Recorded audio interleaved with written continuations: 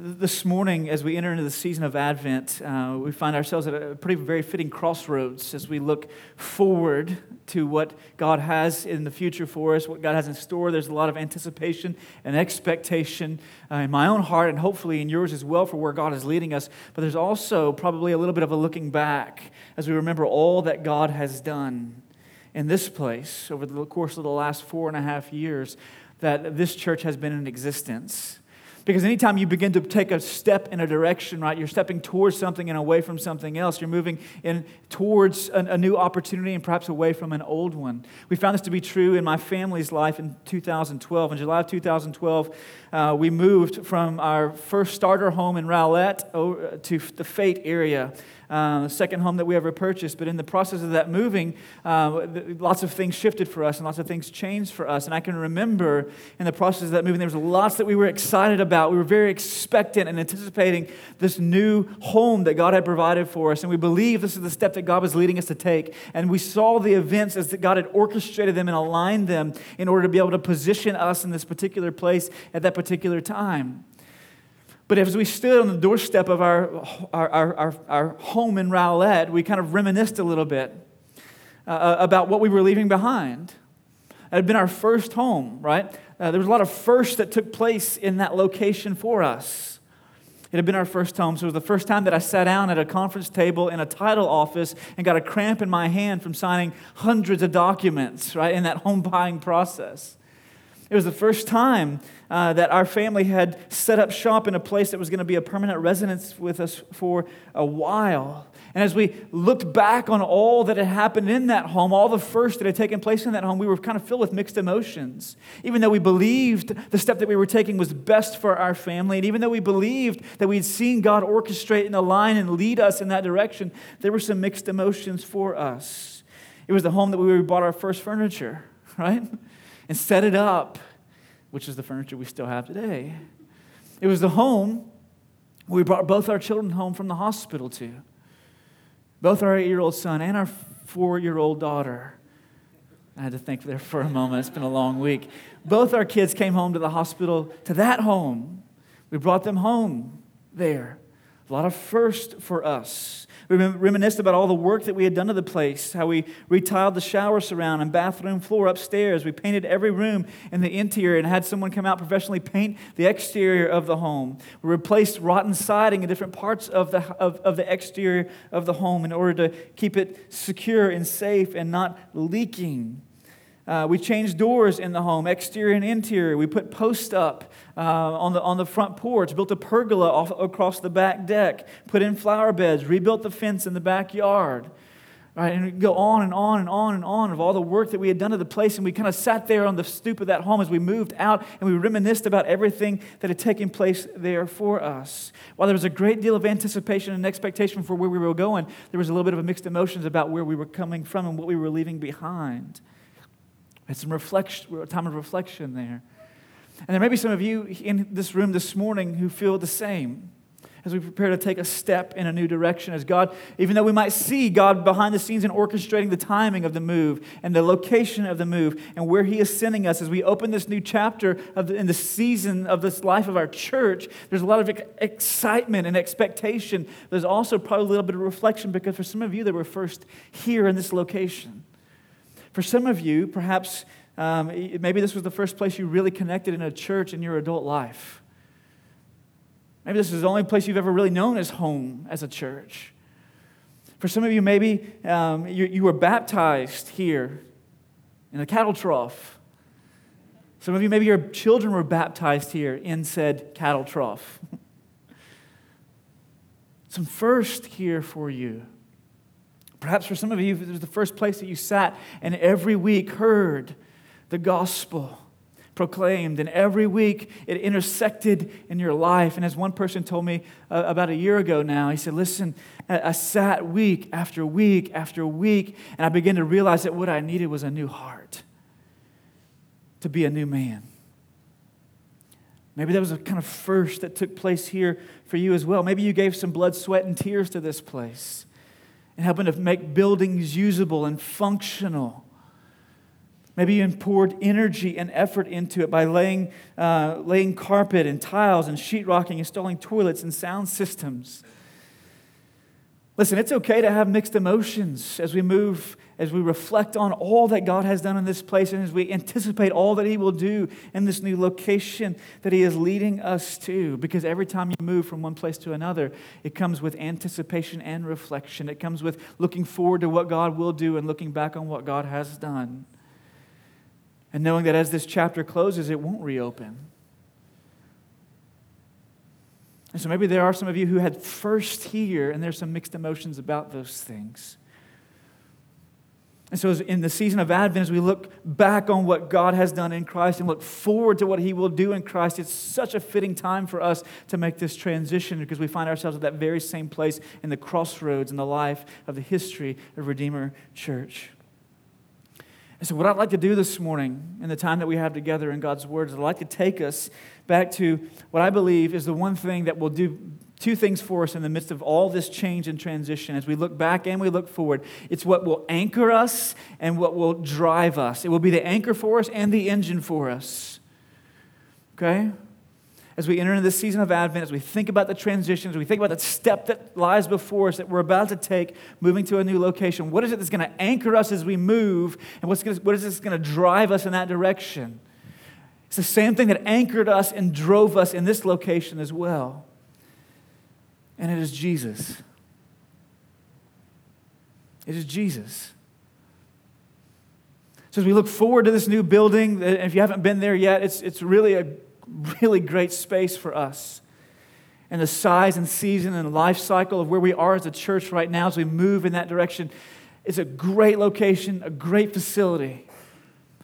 But listen, we can have a great facility. We can build our own building. And if Jesus is not at the center of who we are as a church, it will matter not where we meet. And so I want to take us back to Him this morning. So if you've got a Bible, you can open to John chapter 1. We're going to read verses 1 to 18 together this morning.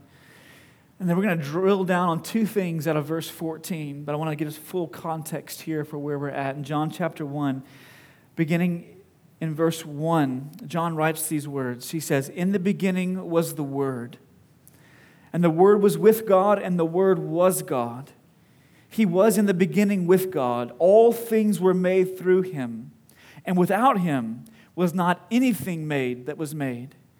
In Him was life, and the life was the light of men. The light shines in the darkness, and the darkness has not overcome it. There was a man sent from God whose name was John. He came as a witness to bear witness about the light, that all might believe through him. He was not the light, but came to bear witness about the light. The true light, which gives light to everyone, was coming into the world. He was in the world, and the world was made through Him, yet the world did not know Him. He came to His own, and His own people did not receive Him. But to all who did receive Him, who believed in His name, He gave the right to become children of God, who were born not of blood, nor of the will of the flesh, nor of the will of man, but of God. And the Word became flesh and dwelt among us, and we have seen His glory, glory as of the only Son from the Father, full of grace and truth. John bore witness about Him and cried out, 'This was He of whom I said, He who comes after me ranks before me, because He was before me. For from Him, for from His fullness, we have all received grace upon grace. For the law was given through Moses. Grace and truth came through Jesus Christ. No one has ever seen God, the only God who is at the Father's side. He has made Him known.'" What is it that will anchor us, and what is it that will propel us? What will serve to secure us and drive us? What will be the anchor and the engine for us as we move? It is the centerpiece of the church throughout its history, Jesus Christ, the Word become flesh. And in this text, particularly in verse 14, there's two things that I want us to see this morning about Jesus that will function for us both as the anchor in the midst of all this change and transition that we're undergoing as a church, and the engine to continue to drive us toward what God has in store in the future. And the first one is this, is that through Jesus' Christ, God has come downstairs. God has come downstairs. In the early 1970s on British television, there was a television series. It ran from 1971 to 1975 called Upstairs, Downstairs. Okay, and it wasn't a children's television. It sounds kind of like that. It was actually an adult drama that was set in the early 1900s, and it kind of recounted the kind of social norms of the day in the early 1900s as it captured and it pictured the differences between the aristocracy and the ruling class in Great Britain during that time. The government officials and those who ranked high in government and business and had lots of authority and influence versus the servants. And in that day and time, the television show was set at 165 Eaton Place. It was a townhouse in the heart of London. And Richard Bellamy was the head of household. He was a member of Parliament. And his wife was a member of the aristocracy of ruling class, titled class. But they lived upstairs. But downstairs were the servants. There were the butlers and the maids and the cooks. And there was one individual, one servant downstairs who kind of put all the other servants in their place and gave them the directives of what they were to accomplish every day. And so you had the ruling class upstairs, you had the kings and the officials and those who had influence and those who had clout and those who had authority upstairs, and those who had nothing were downstairs. You had the aristocracy upstairs and the servants downstairs. You had the members of Parliament upstairs, and you had the butlers and maids and cooks downstairs. And they didn't really interact a whole lot other than what they're based on the servants carrying out their job descriptions. And it kind of captured that for that period of the early 1900s in Great Britain where you had that kind of arrangement in these townhome properties. And oftentimes those who were upstairs, they didn't come down and mix with those who were downstairs. And those who were downstairs couldn't come up and mix with those who were upstairs because there was a separation between the two. There was a chasm, but there was a gap between those who were upstairs and those who were downstairs. It's kind of like in corporate America today. You got the CEO who typically his office of a very large Fortune 500 company, his office is going to be where? Upstairs in the penthouse. What about those in the mailroom? Where are they? Typically downstairs somewhere in the basement, right? But here's the beauty of what took place at Christmas, of what we celebrate every year as we come to this season of Advent and we remember Jesus' birth, is that in Jesus Christ, God, the King Almighty, with all power and all might and all majesty and all glory, has come downstairs. He's come downstairs. He's crossed the chasm. He's gotten into the elevator up on the penthouse floor, and he's pushed B, and he's gone all the way down to rub shoulders with those who are in the mailroom. The servants, the butlers, the cooks, and the maids. Jesus Christ has clothed himself in flesh, and he's come downstairs. See, in Christ, Jesus Christ is the incarnation of the God who has always been and who always will be. He became flesh and dwelt among us. He came to be among us, no longer separated from us, but he came downstairs to be with us. See, Jesus didn't just appear to be human.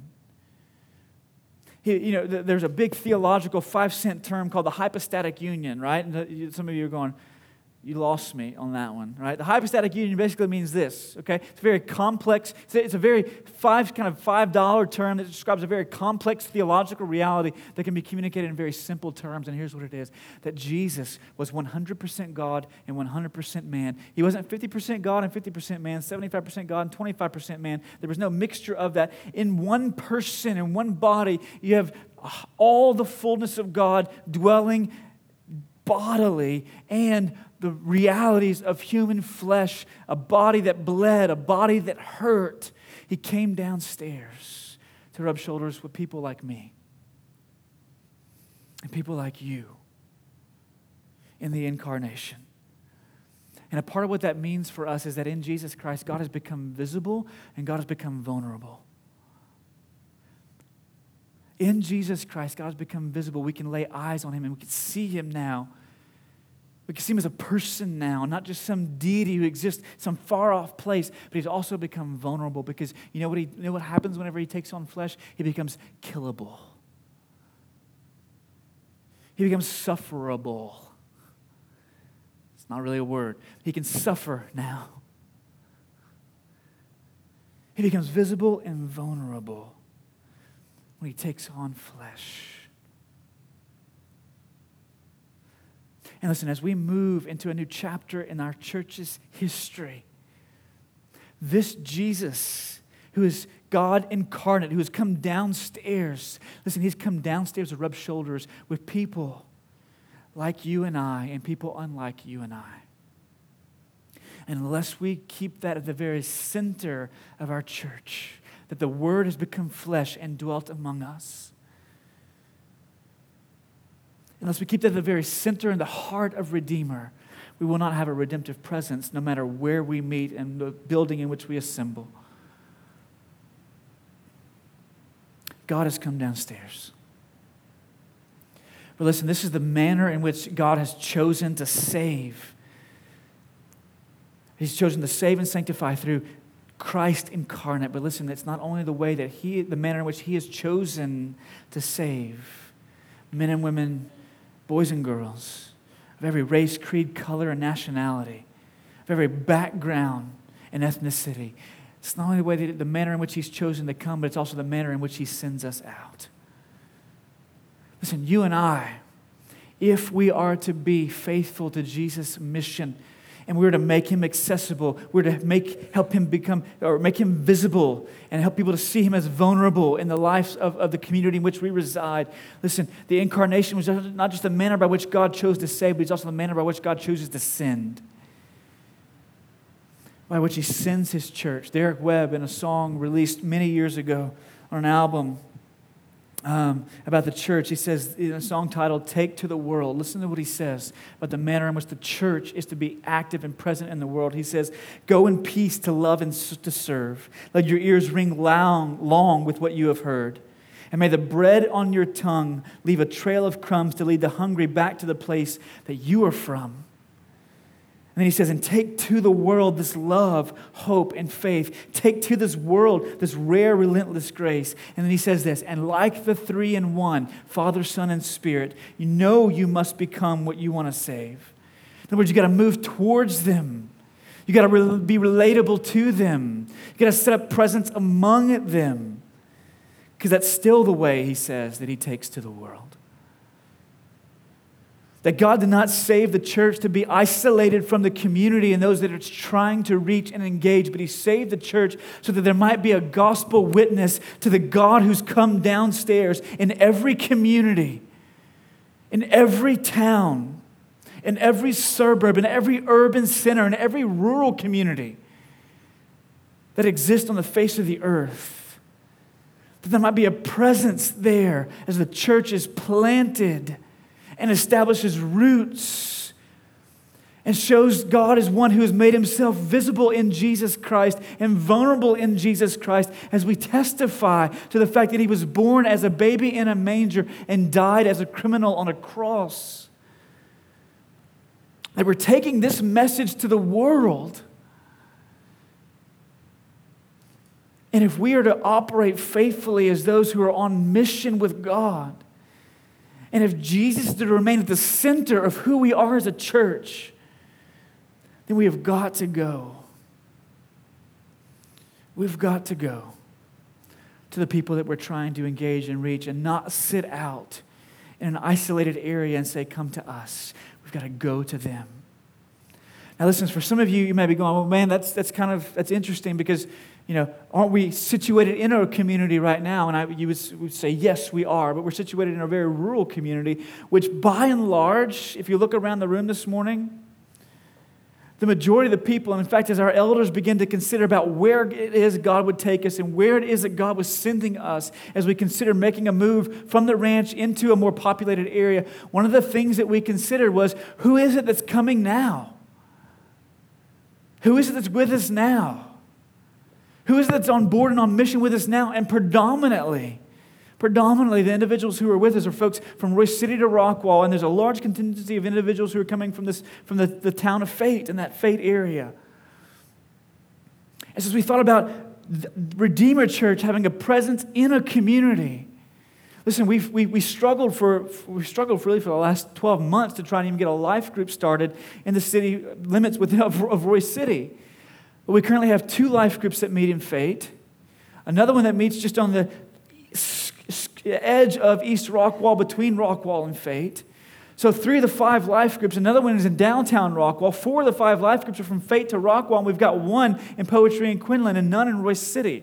So it made sense for us. Where are we drawing people from? Let's move into that area so we can continue to reach people that those people are inviting to come and be a part of what God is doing at Redeemer, so we can establish a presence to the visibility and vulnerability of God in Jesus Christ, because He's come downstairs. He's made Himself accessible. We want to be accessible as a church as well.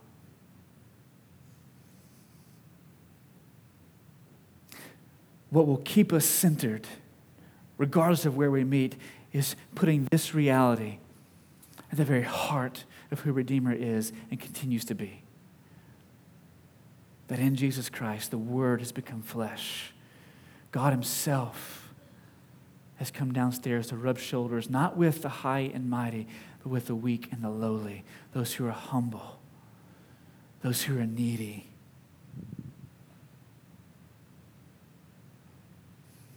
The second thing is this.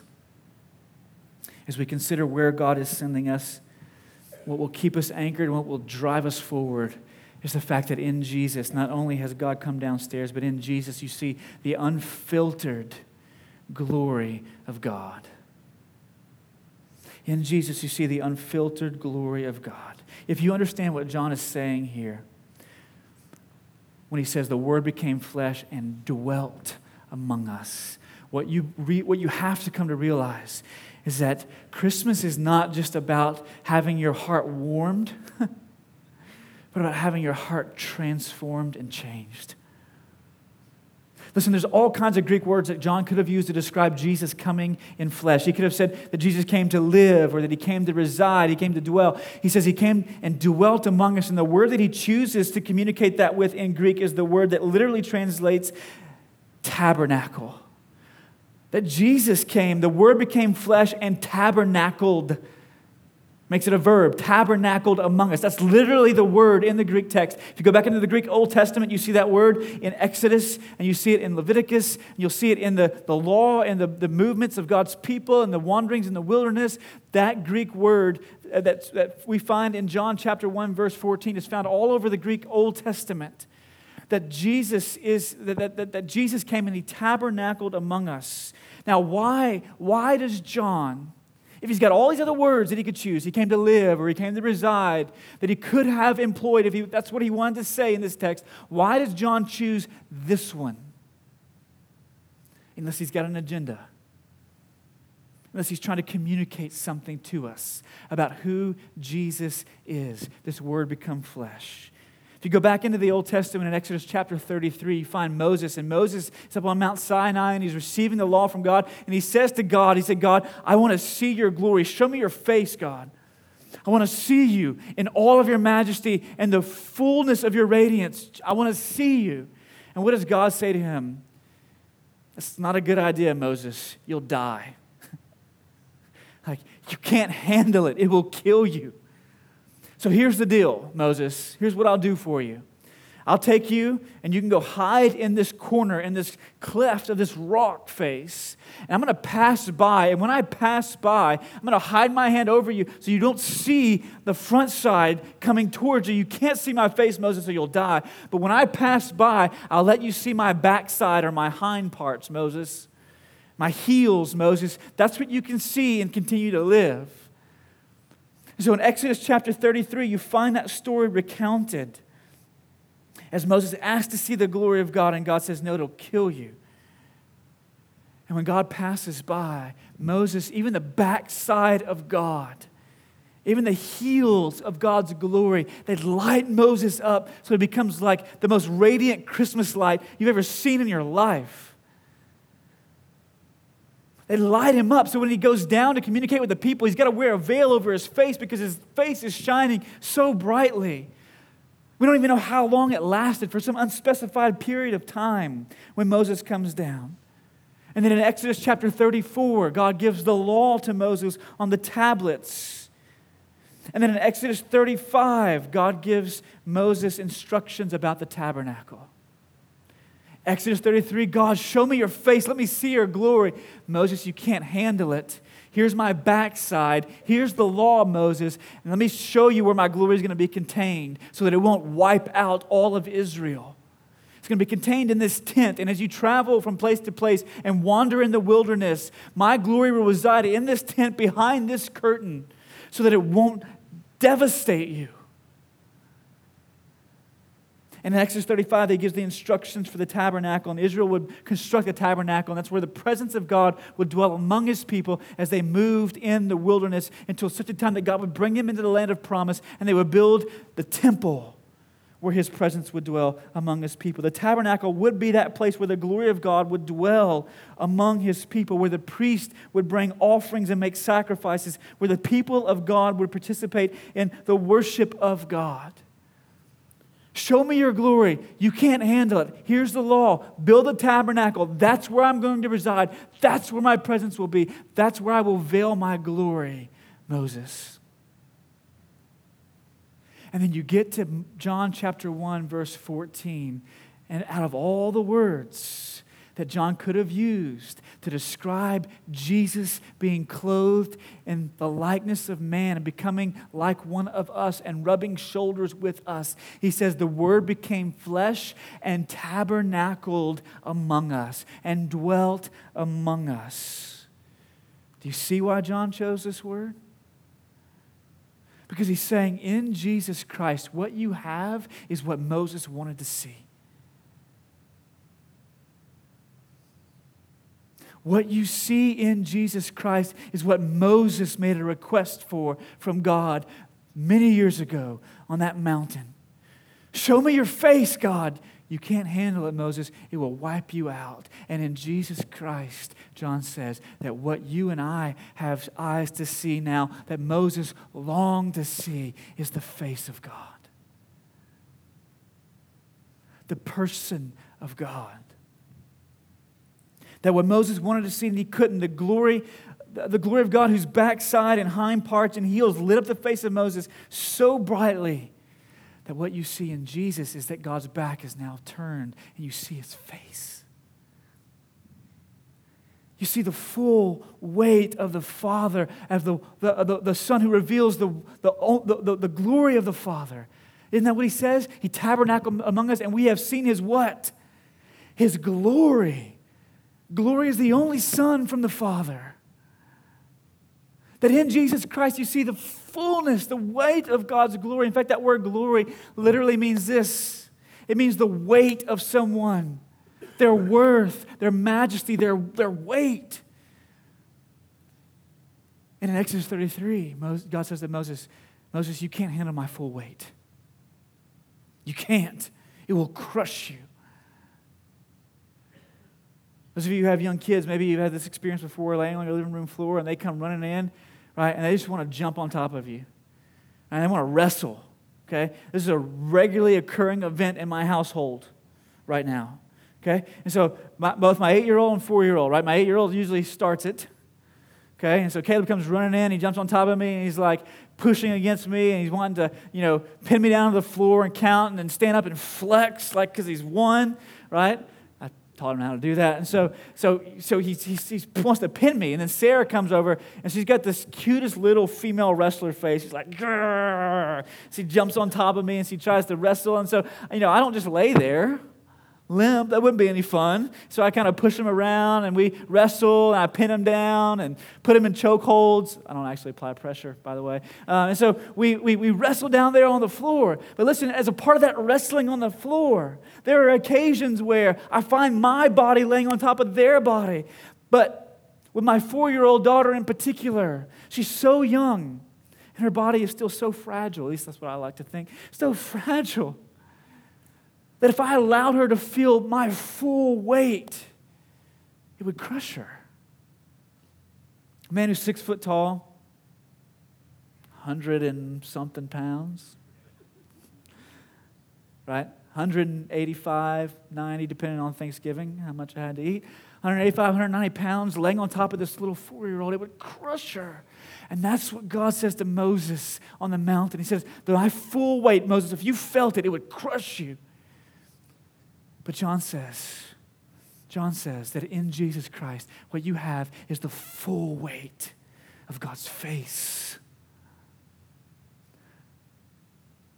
That He's come downstairs to be visible and vulnerable, and He is the unfiltered glory of God that you see in the face of Christ. So you don't need a tent any longer. You don't need a veil any longer. Because Jesus says, come to me, all you who are weary and heavy laden, and I will give you rest. All of you who are humble. That Jesus in Luke's gospel, He would be a cause for the rising and the falling of many in Israel.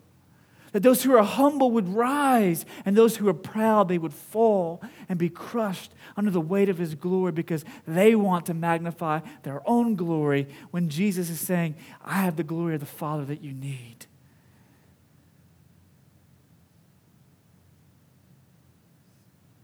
Dick Lucas was a rector at a church in England for many, many, many years. He's retired now.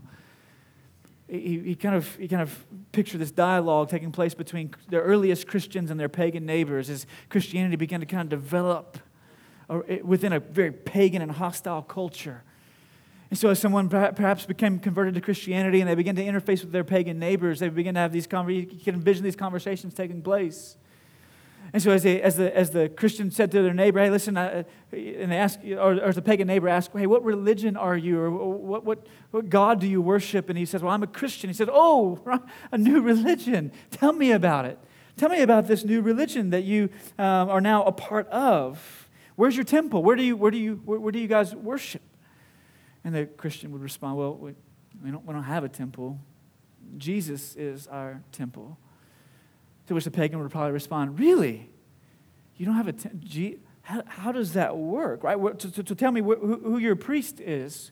What do your priests do? Well, we don't have priests. We have a priest, a high priest. His name is Jesus. Okay. Well, don't you have to? Don't you have a place to bring sacrifices or offerings? Well, no, not really. We have a sacrifice and an offering that was presented for us. It was Jesus. Well, you have to do all these things to curry the favor of the gods, right? You have to bring them these offerings. No, Jesus is our offering. Jesus is our sacrifice. Jesus is our temple. Jesus is our priest. To which the pagan would likely respond, well, what kind of religion is this? You don't have a temple. You don't have priests. You don't have offerings that you have to bring. To which perhaps the early Christian would respond, it's unlike any other religion you've ever known. Because in every other religion, what must you do? You must do all these things to be accepted. But in Christ, all has been done for you to be accepted. And so now you respond with a life of honoring Him in holiness and obedience. It flips every other religion on its head because the glory of God is in the face of Christ. The full weight of His glory is now in the person of Jesus, who is born in a manger, accessible like a baby.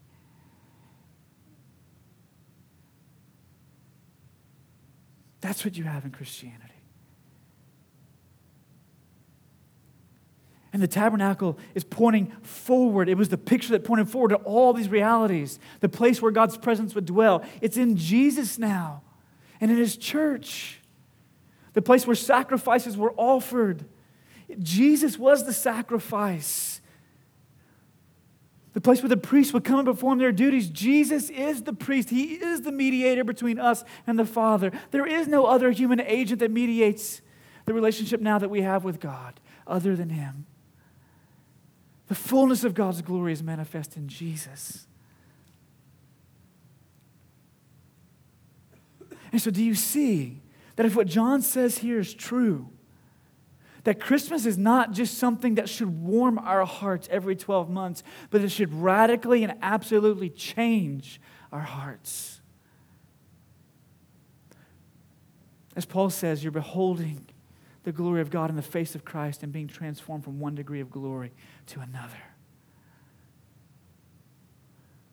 And the fact that God has come downstairs in Christ to make visible the full weight and revelation of His glory, that is what will anchor us, no matter what changes externally. And that is what will drive us like an engine in this new location where God is leading us to set up shop and have a presence, a gospel presence among people.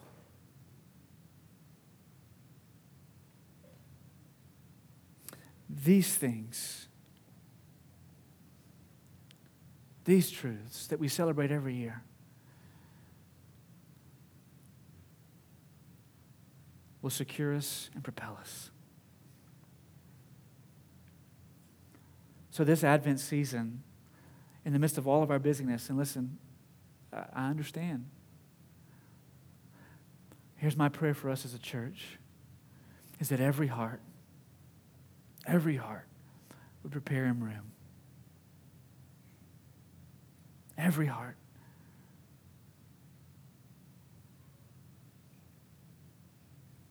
Because He has come down to me and to you to make visible what Moses only wished he could see.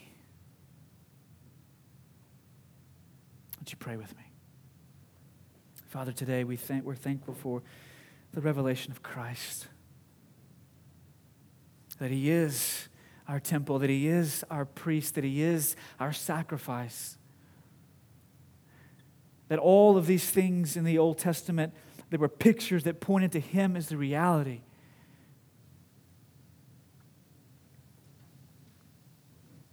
And may this message of You becoming visible and vulnerable in Him, while at the same time the full weight of Your glory being revealed through Him,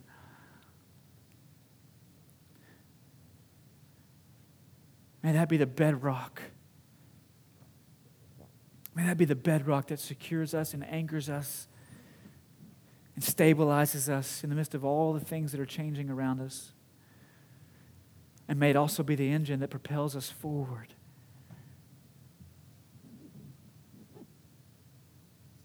As we think about what it means to go downstairs in the lives of people that we will now reside among. To take to the world this love, this hope, this faith, this rare, relentless grace. Because it's still the way that You're taking to the world through Your church. May the incarnation not just be this theological doctrine that we leave on a shelf. God, may it inform our practice and how we function as a church by establishing a presence among the people that You are bringing and desire to bring, so that we might show them by Your grace, through Your Spirit, the beauty that is the face of Christ.